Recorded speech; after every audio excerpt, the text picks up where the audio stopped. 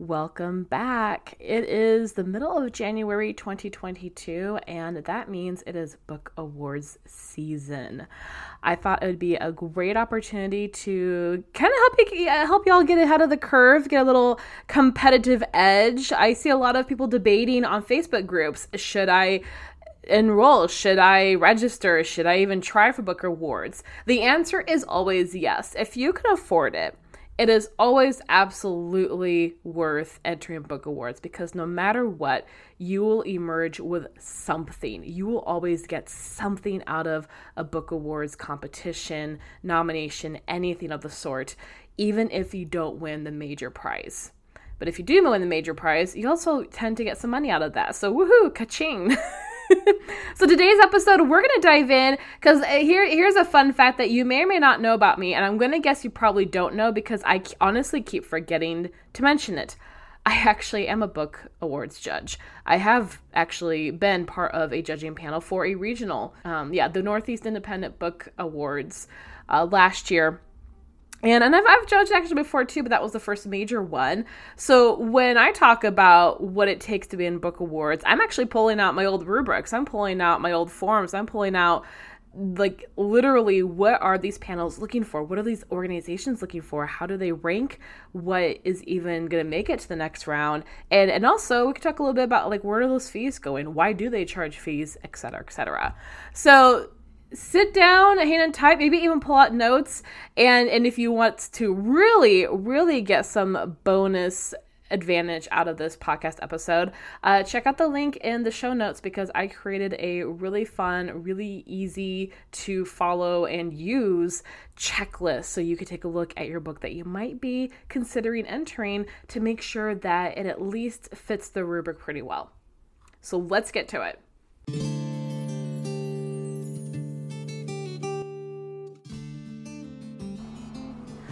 You're listening to the Pen and Quill Podcast, a weekly podcast about writing, editing, publishing, but most importantly, the art of storytelling.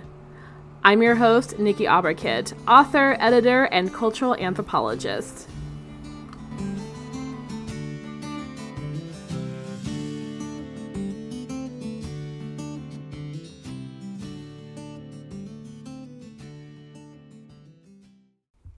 Okay, so let's start with the first main question a lot of people have. Should I even invest in a Book Awards? One, many. I honestly personally say if you can afford to, sign up and register for as many Book Awards contests, panels, anything as possible. Because it's kind of like if you remember applying for scholarships or even applying for colleges or really applying for a job. You know, the more you send out, the higher your chance are you're going to win something. You're going to get something. You'll get somebody calling you for an interview. You'll get somebody offering you a scholarship. You know, a wide net still catches a fish, right? But even if you don't have that kind of budget right now, being the month of January means that you can save a considerable amount of money if you register now before January 31st. If you're listening to this and it's after January 31st, don't worry. Sometimes there's scholarships available. Sometimes you can just even ask friends or family. You'd really, really be surprised. I hate using that phrase, ask your friends or family, because that was used constantly when I was in college. Like, oh, you can't pay for your basic survival, ask your friends or family. And I'm like, they're broke too.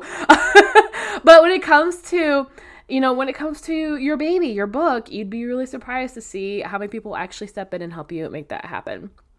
But that being said, should you do it? Absolutely. Now, I know that the next number one question that comes after that, because I see this all the time on Facebook posts and groups, is this bitterness towards the registration fee.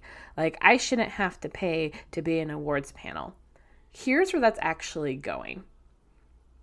The judges don't get paid. I want to make that clear because I've been a judge. I did not get paid. This is purely voluntary. It's quite an honor to be selected to be a judge. That was a win for me. Even though I didn't have a novel competing, I still was like, yes, awesome. I was offered and I went on and it was fantastic. And they really thoroughly thanked me. I think I'll actually be in a couple panels this year, at least one, if not a couple. So I'm not going to tell you which ones because I don't want to like have you go, oh, I'm going to apply to that one. Because I'll let you know, even if you were to know, even if I knew and told you, I'm ruthless. I'm very ruthless. We'll talk about what goes into that in a second. But when it comes back to like, why is there a fee? A lot of it is operational costs. I mean, when you go to the website, having that website costs money. You know this from your author platform. You may have an email list. You may have your own website. You may have a blog. However you have your platform structured, you know that even to operate it on the most minimal budget possible, to successfully operate it, to get out of it what you're trying to get out of it, it does require some overhead expenses, even the electricity it takes to run your computer, to run these platforms. That's a majority of where the fee goes. Another significant portion of it goes to actually acquiring the book. Now, some awards panels will actually have you either electronically submit via ebook, or they'll have you submit, like mail in, snail mail, a physical copy. And most of them will actually give you the option. I am going to give you a pro tip right now. When given the option, always ship in your book. Do not, if you can swing it, do not just stick with the ebook. And here's why. Ebooks only go so far. Yes, their strength, and they'll be focusing on your manuscript side of it, the text and the story and all, which all book awards obviously do focus on. But they miss out on truly seeing the extent of everything else, the extent of the typography, the extent of the printing quality, the extent of the book cover design. There is a lot more to be said about having a physical copy. Sometimes, though, there's not a way to do that. And that's, again, where part of the fee goes. Now, the book awards panel that I was part of last year, they used the fee, the entry fee, to order the books to send to the judges. So while I didn't get paid to do anything and I didn't have to pay to do anything, it was actually kind of fun. I got to go to the mail and get my box. And get my books and pop those open and dive in. And that was kind of nice, kind of like a little mini happy birthday Christmas to me. And so that's really where the fees are going to. It's just making sure everything's operational. I will say, I think the more expensive, I just see this pattern, the more expensive the fees, the more likely it is they're actually shipping the books to the judges on your behalf. Because here's the other thing too. You cannot know which judge is working on your book. You'll never know. Just like there are a couple authors out there who have absolutely no idea that I'm the one who sent them the rubric. It's completely anonymous. And so that being said, there's a lot of shipping and handling that goes as that middleman with the competition. That's where your money's really going. It's not padding some bottom line. Nobody actually, maybe like $5 or $10 out of that $69 fee goes into the kitty, the prize pool or whatever. But most of it's operational and shipping and handling, so people can actually read your novel. So that answers that question. Those are the two they're the equal and the same level. Number one questions is, should I enter, and why do I have to pay to enter? There you go. Should you answer? Yes. Why do you have to pay? Shipping and handling and operational costs. That's basically it, to make sure that, and honestly, I think if I remember correctly, they outright purchase the books if they did go that way. So you actually make a couple bucks back. So, shush. I see so many people get so salty about this. And I'm like, shut up and accept the prize money. Okay.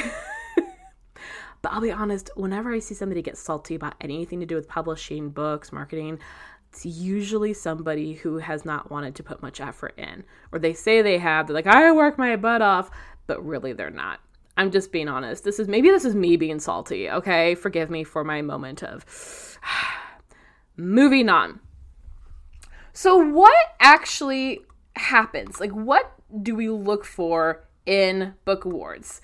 It's important to know this because you need to ensure, I think, I'm just saying this like for your own peace of mind, you need to, as much as you want to, ensure that what you're sending in meets even the basic rubric. And the rubrics that I use, and what I put into the checklist that you should absolutely download because it's free, these are pretty universal, honestly. And I have to say, I felt terrible because the books I was sent were of quality that coined the phrase in my mind, painfully self-published. There is nothing wrong with being self-published. I mean, my entire career now is focused on supporting self-published authors.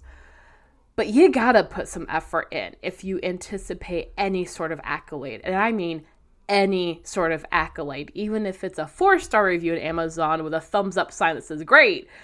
You still have to put effort in. And really the books I was receiving to judge and really judge fairly, some effort was put in. They were not of the quality that should have been submitted. I feel terrible for saying that, but I wanted to let you know, like, here's the perception of a judge. We do see these things. We do see books being submitted that were like, oh, no, this is not competition quality. If you think about, like, the Olympics, and I know, like, book awards aren't really Olympics, but, you know, Pulitzer is. But you think about, like, the Olympics or even football games or any sort of athletic competition or music competition, any sort of other competition. You can't just show up.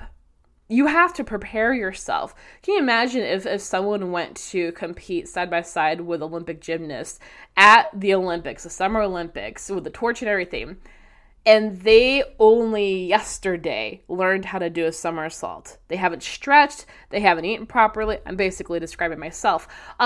It would be hilarious to watch me completely faceplant on that tarmac, but I cannot anticipate or rightfully expect any sort of victory from that. I can expect a lot of laughter and a lot of probably infamy, fame, but infamy from all the YouTube videos and TikToks of me just completely biffing it. But I didn't prepare for the Olympic gymnast competition. And that's what I mean when it's like you do have to prepare for these things. You need to make sure that what you're submitting in any competition, whether it's yourself or your product, whether it's yourself or your food or your song or whatever it is that's being judged, you have to prepare it. And that's what this is ultimately about. Do not submit if it has not been edited. I'm not even going to start the summary evaluation or anything like that without saying this. If your novel, and listen to me, I keep reading my lips. Listen to my lips flapping against the microphone.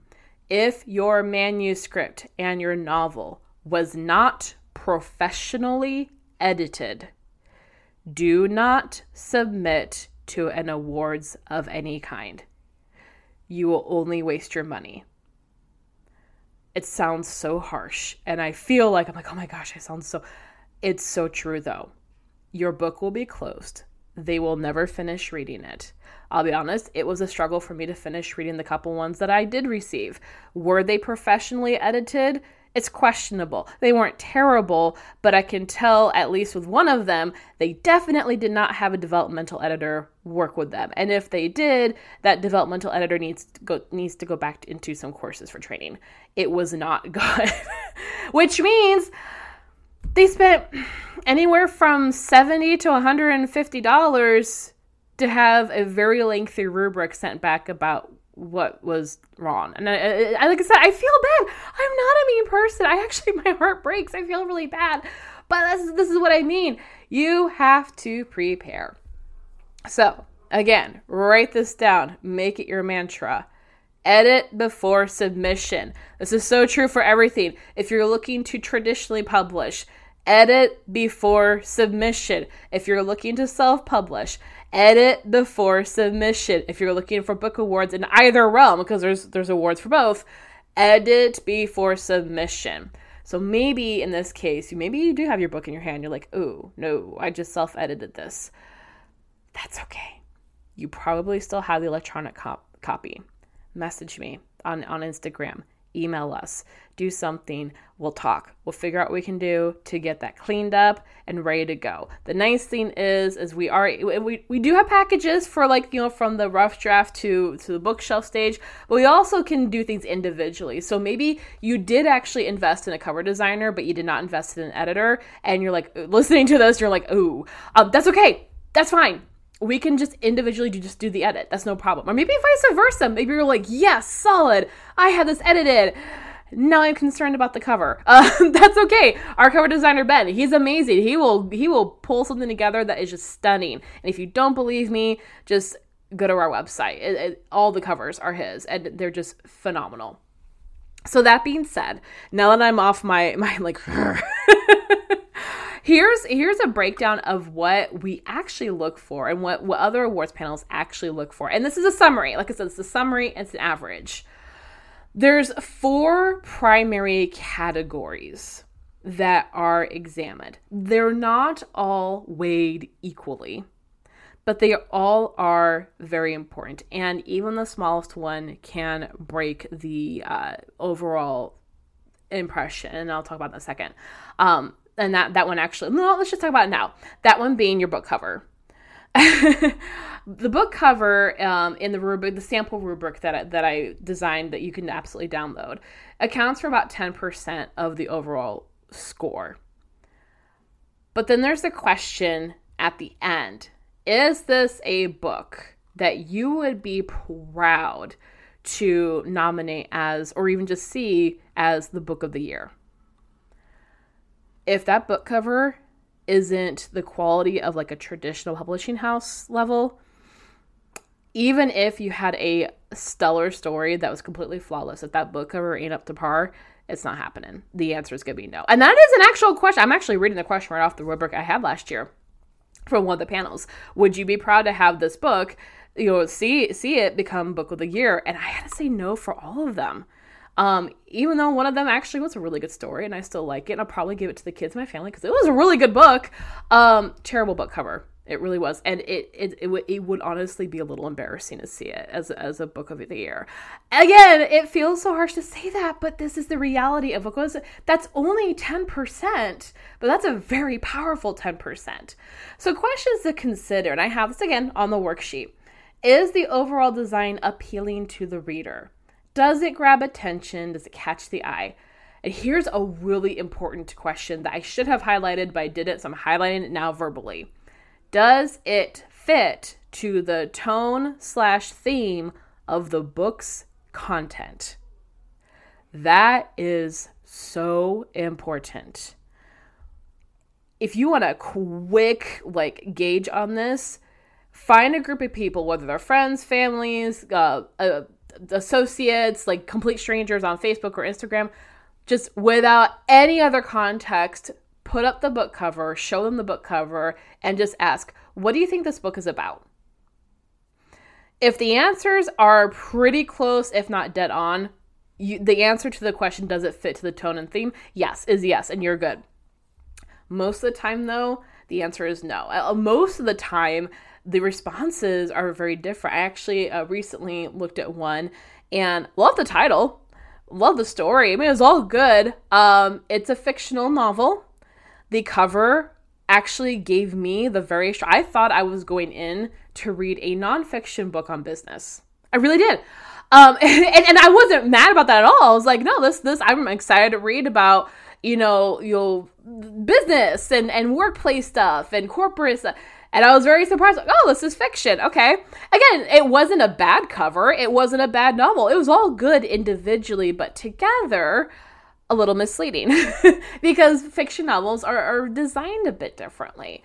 Now I'll go to an actual book awards example. I'm very careful to not mention names or titles and stuff because I do respect everybody. I respect you.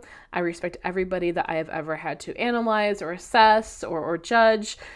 Everybody I've ever had to judge. Because I recognize hard work was put into this. Absolutely, fully 1,000% recognize and appreciate hard work was put into this. That being said, this is where guidance comes in. So one of the books that I looked at And this is actually one where the story was really good. And the illustrations, they were hand-drawn by the author. They were really good. I even put the note in the rubric. I'm like, this honestly reminded me of like C.S. Lewis when you're reading through Lion, the Witch, and the Wardrobe. You have those little sketches of the little creatures huddled around the fire with Edward and Susan. And I thought it was really cool. The book cover made it look like it was Christian fiction.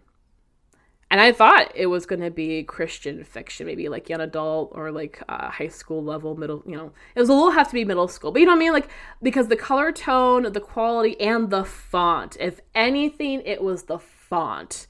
It's a font, and I don't even know what the font's called, but the font itself is one that you really only ever see, honestly, used in Christian literature, whether fiction or nonfiction, because even though the letters are English, it emulates the Hebrew alphabet and the way that the letters are formed.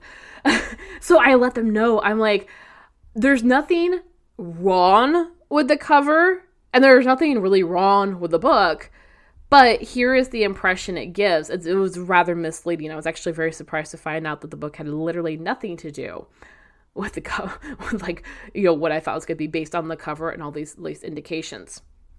So that's like, when we're looking at the book cover, it's only 3 questions really to think about, but they're 3 very powerful questions. Is the overall design appealing to the reader? That means also no clip art. If you have to use clip art, blend those edges. Do as the makeup artists do and Photoshop the absolute heck out of those edges. I should not be able to tell it's clip art. Yes, most, if not all, book covers, even the ones from HarperCollins and Penguin Random House, it's all image composition. I had some guy message me and he got really mad at the price of our book cover package. He's like, it's just all image manipulation and composition. I'm like, yeah.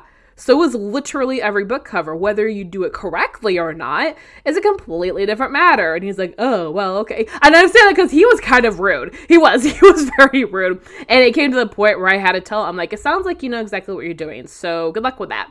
Don't message me just to rip apart me and my colleagues' work, like very hard work, especially when you're hiring because you don't know how to do it. You know what I mean? Like that was, okay, I'm getting salty again, but that was what was going on.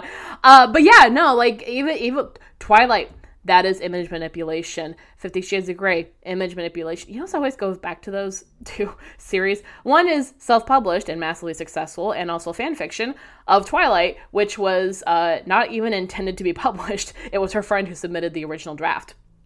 But anyways, just very like unlikely heroes, the underdogs that rose to heights. But even the Harry Potter original book covers, yes, was that original artwork? Absolutely. Was it still manipulated and composite and all? Yes, also true. And you also have to remember when it was actually originally published. We didn't have as powerful technology as we do today. You'll notice more recent editions, a lot more just image manipulation. That is to say, all going back to, is it appealing? It has to look good. It has to look professional. Does your book cover look like Penguin Random House just worked their magic? If it doesn't, message me, email us, get a hold of Tala somehow. Let us see what we can do. Especially if you already have the files, like the original files, it's just a matter of smoothing them over. That's easy. That we can work with. If you want something from scratch, because Ben is amazing, we've done that too. Whatever you want, just let us know because we'll help you get that cover in line. That, like I said, that 10% is a very powerful 10%. The next 10% is the book design. Does the chosen artwork complement the story and the theme? Like if you have artwork, which you should, even if there's no full illustrations, you should still have artistic elements in there, little scribbles, little scroll work, little filigrees, whatever, any sort of artwork. Does it complement the story and the theme? It should. And also, like I said, you should have some. I should have added that. Do you have any? You really, and that, if you're like, what, why, what is that? That is actually what falls under typography. That's why we have a typographer. If you look at Christie's book, Trouvaille, which is absolutely stunning and gorgeous, there's artwork all over the place. It's small, it's delicate, it doesn't take away from the story, but it absolutely fits to the theme. Is the font easy to read? That's a tricky one. Now, let me qualify this. This is why I'm doing a walkthrough. It should be easy to read, but not too easy, okay? I shouldn't feel like I have the large print edition. Okay, it should be standard. And I say that because I actually do have a book that I had to evaluate and assess like for a panel. And I'm like, I feel like either I have accidentally the large print edition, or they don't realize just how whoa this font is. So when in doubt, Times New Roman, you could never go wrong with when it comes to print. Baskerville is your ebook sweet spot. Baskerville is actually really, really highly requested among our clients because it's not Times New Roman. It's, it's more unique, but also it's printable and viewable across platforms. All the printers, all the ebooks, Kindle, Apple, Google, everybody, all the things everywhere, they love Baskerville just as much as they love Times New Roman. Do not use Comic Sans unless your book is specifically for people who struggle with dyslexia. That is the only time Comic Sans is ever permitted, is if the text is specifically for people with dyslexia, because it actually has been scientifically proven to be the ideal font for people with dyslexia. That being said, most of your book awards will not be paneled by people who have dyslexia, so don't use Comic Sans. And don't use Arial. I'll say a big no-no. I should create a whole new list for this. A big no-no list. Do not use Arial. Do not use Comic Sans. Really, honestly, you should use a serif. Sans serif is very off-putting. You should use a serif font. Serif font just means that the end points of each letter have a little flip to it. It's more appealing. But make sure that it's easy to read. Again, this is why we have a typographer. With her book, with Trouvaille, it was gorgeous to read on screen, and then we printed a proof copy, and holy crap, was that tiny. It was really small. And so we had to resubmit and reprint and with a larger font. Would we recommend a 16-point font for all manuscripts? Absolutely not. Is the Mango font in Trouvaille 16-point? Yes, because it prints on the equivalent of a 12-point Times New Roman. If everything I just said sounded like DM us. DM me, message me, email us, contact Tala Editorial through any means necessary. We'll hook you up with Christy. We'll even get you a free consultation with her. Consider this your podcast coupon. Like I said, if all that just sounded like that means you need a typographer. That means you just have a book formatter to take a look at it. And again, this is great because you could have a really stunning cover. You could have a flawless, perfect, really catchy and memorable story. Maybe the book formatting is just or maybe it's okay, but you want it to be just outstanding. This is another example of something that's actually fairly quick and easy. It's about a week turnaround. So if you have a book awards deadline coming up at the end of this month, get a hold of us today, and we'll have it to you in the week. And Christy's actually pretty quick at things. So I say week because I'm being generous. Now, and the last question in this section of the book design rubric. Any unique elements that make this book stand apart? So, I already started talking about that. Are there any unique elements that make this book stand apart? Pulling Trouvaille again into example, there is actually, and this has been a really great selling point for bookstores. Like, oh my gosh, look at that. Always makes it very easy to convince bookstore retailers to carry this novel. I even got coffee shops to carry this novel. We put little passport stamps before each section every time there's a scene change between countries, because it's a globe-trotting novel. So every time Sienna changes country, maybe she goes from Paris back to Wales, well, that page right before the chapter where she's back in Wales has a passport stamp for Wales. It's easy, and it's fun, it's unique, and not all books do that. It definitely sets it apart. What that does ultimately is show you care about your novel, that you genuinely take the quality of your work seriously. Going back to, you have to show up prepared. Things like this, those little elements, the things that make your book stand apart, aside from just the text, really position yourself as someone who's like, no, I take this very seriously, and I want you to have the best, most immersive experience in my novel as possible. So that's another 10% that, even though it's only 10%, it's a powerful 10%. All right, moving on. Impact on reader is actually 20%. It's interesting. It gets a little bit bigger. It's 20% of the full rubric. Is the message, the overall message of the novel, is it powerful? Is it unique? Is the concept unique? Or is the approach to the concept unique? Does the book say anything compelling or significant to the reader? So I'm going to take Prax as an example, because the whole series, I'm actually very open on this, because it's not so much a content warning as it is, like a general content warning. The whole 4-book series that is being started with Prax, that's coming out in April, is addressing serious issues in human trafficking.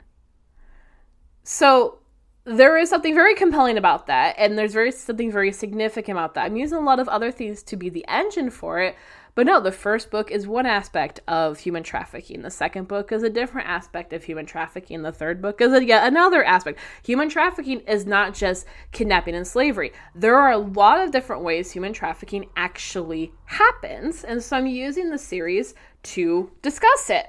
That's a really good example of where the impact on the reader category looks at like, what is being said? Is it significant?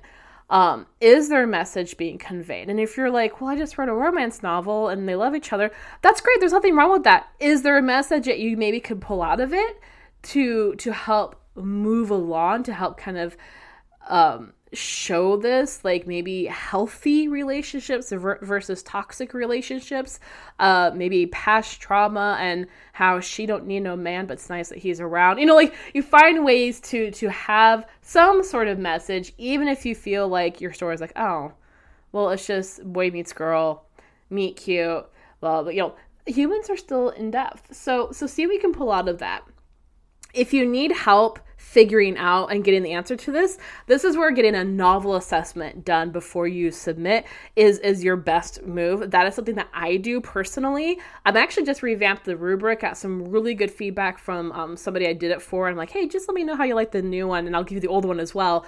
And already they were like, wow, no, have some notes, but I really like this. So if you want to make sure that your impact, that your message is powerful, the concept's unique, that your book does actually say something compelling and significant to the reader, but you don't want to break the bank, the novel assessment is absolutely the best way to go. And that's easy to schedule.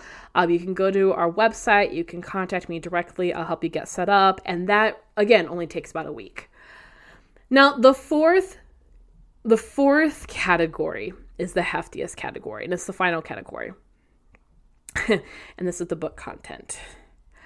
Now, I didn't write this question down, but it is a solid question. Will it keep me up at night, or will it make me go to sleep? And I say that because it sounds so, oh my gosh, that sounds so snotty. But it's true. I've actually fallen asleep during thrillers. Like, it's not anything about the book. Like, I love reading. I used to read all the time as a child until I slept. So I think I kind of conditioned myself. But when you've got something that's really compelling, when you've nailed that impact on the reader category, the book content kind of starts to stand on its own. And so the questions in here are, is the narrative consistent and cohesive? That's so important. Are the characters well developed? I want to take a moment to talk about this because I have a book that I had to evaluate. And I've also had some manuscripts, plural, come in recently that were good, but this is a question that was definitely discussed. And this is a question I had to make notes on. Actually, the one I made hefty notes on. Your characters are absolutely welcome to be flawed. They don't have to be perfect. They can be problematic. But it needs to be somehow justified. Now, let me clarify that. let's say your main character is Dexter, okay? And he's a serial killer. And we all know, like, you really shouldn't root for the guy. Or even if you think of Breaking Bad, you really shouldn't root for him because he's a criminal who's, like, murdering half the nation. But, like, there's a lot of, everything is just going wrong. He's making all these terrible decisions. At the same time, though, you still have some sympathy for him because it establishes at the very, very beginning what's going on. Without his illness and without his financial troubles, he probably would have never gone down that path. So you do kind of, even though you're like, dude, I can't really condone this, you do still kind of root for him because you know where he came from. And that's what I mean. So when I'm going back to the book where I had to evaluate, the number one turnoff in the entire story were the two main characters. It was actually the main character. Oh, was that a turnoff? And this dude, he was so misogynistic, so full of himself, so just, I wanted to punch him after the third page. It was bad. And I wasn't sure if this was intentional.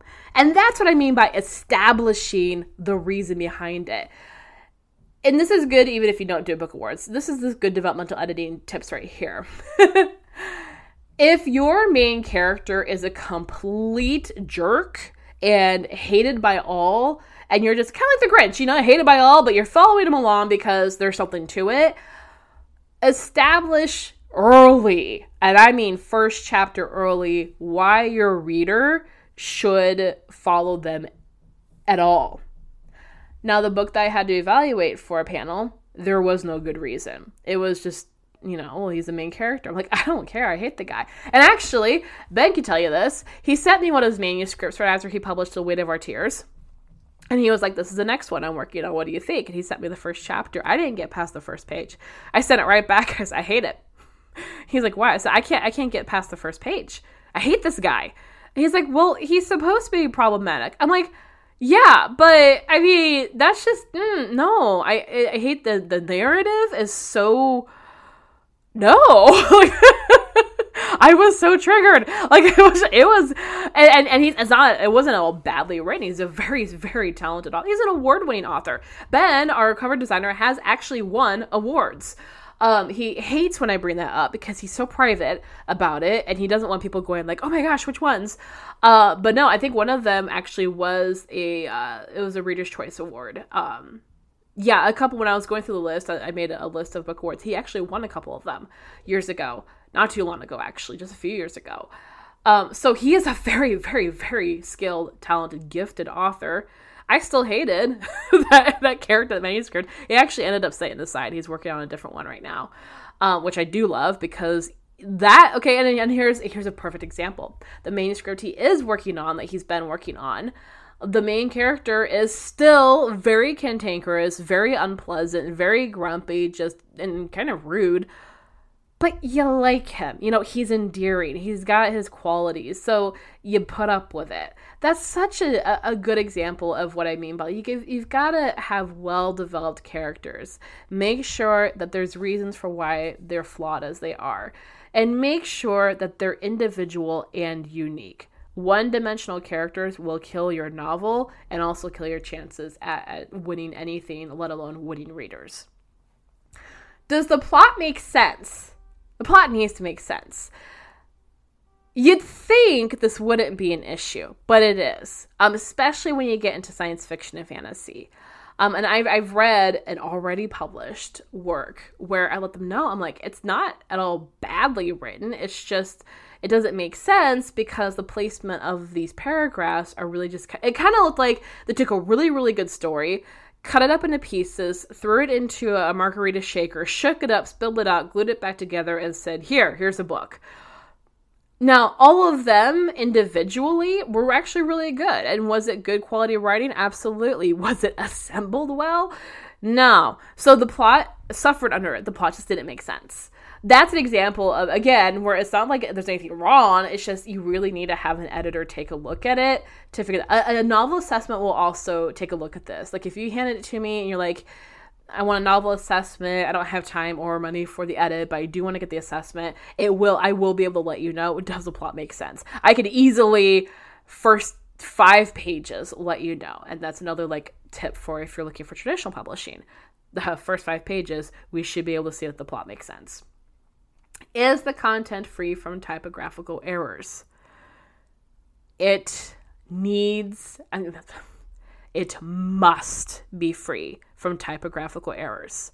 If you submit your work and has not been professionally edited, and I will say this again, and my mouth is very, very close to the mic, professionally edited. Not Grammarly, not self-edit, not I stepped away and then went back with fresh eyes. No, professionally edited. If you have not had somebody else who is a trained professional edit your work, there is a 99.9% probability that your book has typographical errors. Now, can a book have typographical errors even after going through several layers of editing? Absolutely. I've seen some that are actually represented by major literary agents and published by major publishing houses. They still have typographical errors, but here's the thing, they're forgiven. I've seen books come out of HarperCollins. I've seen books come out of Penguin Random House. Have a few misspellings here and there. You know what happens? Sometimes the software just doesn't translate it. I mean, I'm being serious. Like sometimes it was edited and it gets sent off to printers and oh my gosh, it's suddenly incorrect. It's actually happened with Truvai. I swear to you, I read that thing. And she read it, and we all read it. We ran through the proofs before we even printed it. We printed it. We did the proofread. I mean, this thing was read consistently by multiple eyes. And actually, there's like 20 people who read it, and only one person found typographical errors, but she still found them. She's now our line editor.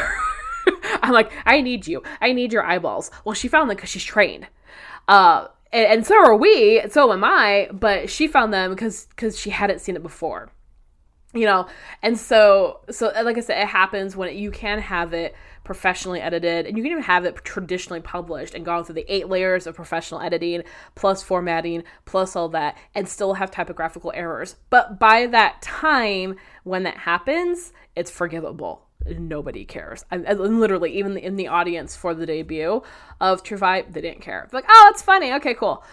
Did not impact reviews. Did not make any sort of negative impact at all whatsoever. Maybe on my sanity, but because Christy's like, it's okay, I swear. And here I am, like literally slamming my head in the desk.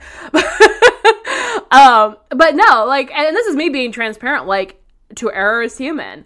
To forgive is divine, which makes Christy a goddess. It happens. When I get salty and when I'm saying, like, you have to have it professionally edited, it's when someone hands in a book that obviously has not been professionally treated or cared for in any way whatsoever. And when it looks like that, it also looks like the author just doesn't care. Even if that's not true, that's what it looks like. And so then when the typographical errors occur, we're like, oh, yeah, well, it figures. You know what I mean? Does that make sense? I hope that makes sense. So at the same time, though, you can give me a stunning looking novel with all the perfect typography and the story is really good. If there is a page of just solid wall typographical errors, it's still going to hurt. Just a little bit. Maybe not as much as the entire book is like that, but it is still going to hurt because I'm like, okay, what happened? What happened here? So again, just have somebody take a look at it. And that's another thing that a novel assessment can do as well. I can skim through it and let you know how many typographical errors there are. Now, maybe not by number, but I could let you know, like, if it's 1 or 2, I'll let you know right away. Like, hey, on page 63, 3rd paragraph, 2nd line in where it starts here, you need to change that because novel assessments are done on PDFs. I can't go in and change it myself. If it's riddled with typographical errors, I will put in the assessment recommendation, strong recommendation, almost a requirement prior to publication, minimum copy edit. Minimum. So, just to summarize, because that was a lot to talk about, just to recap. You have your book cover design, which is 10% of your overall grade. You have the book design, another 10% of your overall grade. The impact on the reader, which is 20%. And then you have the book content, which is 60%. Went through those categories in depth so you could know this is exactly what we're looking for. So if you're looking at the checklist workbook that I created, and maybe you're thinking, oh, I'm not, but I should. Yeah, you should. That actually, I was going off the chart on page 2. On page 3, or the third page, they actually number them. It's the 2022 Book Awards Comprehensive Checklist. This is just something for you to print off for each book that you're looking to submit. And then just go, it's same categories. Is the overall composition clean, artistic, professional appearance? Check it off. The text is aligned with appropriate space for margins and spine crease. Check it off. Back cover / inside jacket blurb is cohesive and appealing. Check it off. Go through and just check each thing. I'm not going to read it all because of time, but go through, check it off. And anything that you don't have checked, again, it's free to email me. It's free to DM me. I don't put you behind a paywall until we're talking about something that's going to take me hours to do. That is the rule of thumb with Tala Editorial. We don't put you behind a paywall until it's something that's going to take, honestly, longer than 30 minutes to do. Because we do have like consultations, like one-off consultations available for purchase, but generally just inquiries, professional opinions, all that's free. That's free. So if you go through this checklist, you go through and you have a couple spots that you weren't able to check off, message us, email me, email the company, whatever you need to do, contact us so we can help you figure out the best plan of action. And please don't be like, I can't pay for that. We can still give you the best plan of action with your budget in consideration. We're very, very good about that because we all individually understand the starving artist life. The final question on this page is, again, a question I asked earlier, but I actually did write this down for you to really, really end-all, do-all evaluate. Does this book appear and feel like it's traditionally published? So you should be able to answer yes. If you can circle yes on that yes/no spot, does this book appear and feel like it's traditionally published? Yes, your book is ready to go. Send it in. Register for those awards. If the answer is no, contact me. Contact Tala Editorial. We'll help you figure out a plan, turn that no into a yes. The final page in this workbook, and this is the final thing for you to know if you don't have the workbook and you're just listening. I did add a final page, notable book awards. Now, there's 12 book awards. I researched, looked up. I also researched to see like which ones are really friendly towards self-published authors.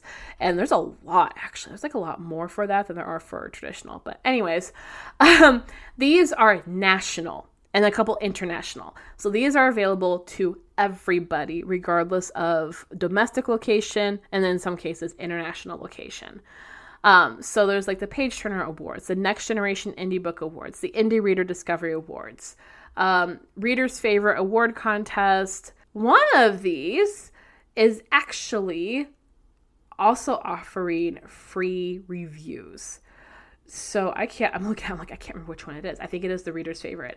Anyways, one of these actually does offer free reviews. But go to their websites. I put the websites on the sheet. Check them out. A lot of them right now, if you're listening to this before January 31st, the majority of these awards that I have on this worksheet do actually have discounted registration fees right now. So take advantage of that. But I also organized it in chronological order. So from top to bottom is the soonest due. So there's a couple due like literally February 11th, February 15th, February 19th. And then there's a couple that aren't due until September 30th, October 1st.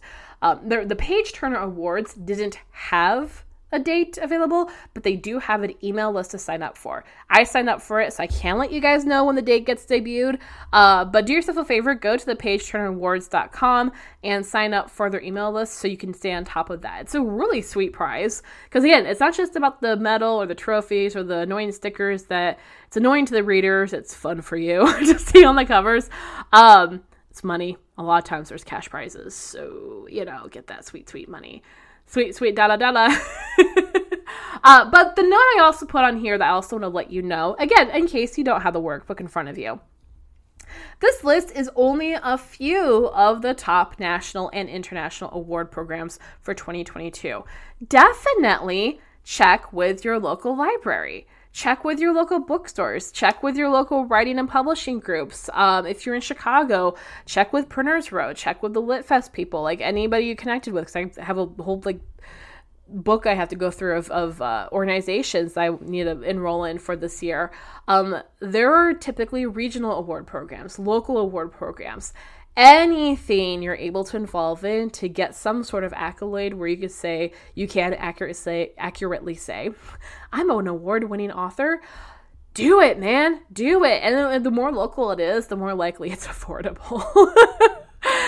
And the more you're going to get at least the local support. Like, oh my gosh, I didn't know you wrote a book. Well, now you do. Now they do. This is great. So I made that note that the list is absolutely not all the book awards. It's more the national. But if you want to really stretch your expanse, look at the local resources. Check out, see, your library might have some awards. Sometimes they do have like a Reader's Choice Award where people read books and know what their favorites are.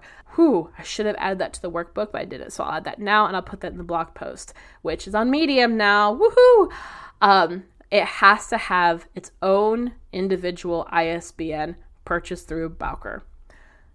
As long as it does, yeah, your library can absolutely carry it, which means you're now open to those contests that they might have with the readership, with the people of the community. Just some, like I said, pro tips, tricks. If you're listening and you're like, wow, I really, really want to download this checklist, the link is in the show notes. It's really cool. I had my team take a look at it and they're like, woo, it's pretty. There's also an option too, if you're just listening in, if you're new to Tala Editorial, if you're new to me, welcome.